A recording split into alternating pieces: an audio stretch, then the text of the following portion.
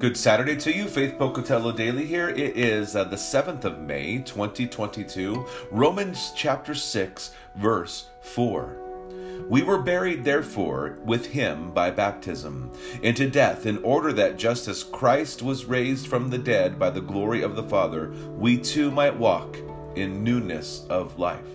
And we need to understand something. You can't. I'm going to say that. You can't. When Jesus has entered, when you've been buried in baptism and entered your life and you've been raised to life anew, you can no longer walk the way you used to. Your passion should have changed.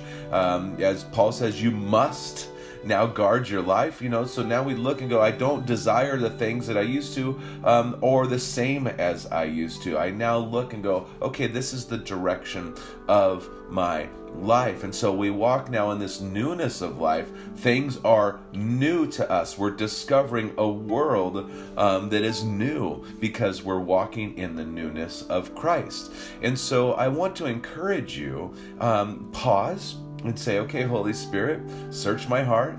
Am I trying to just walk in the ways that I used to before you entered my life?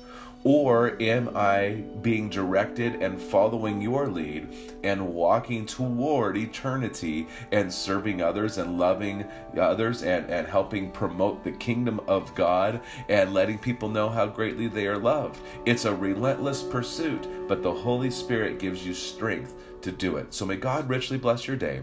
Enjoy Jesus. Go and share life.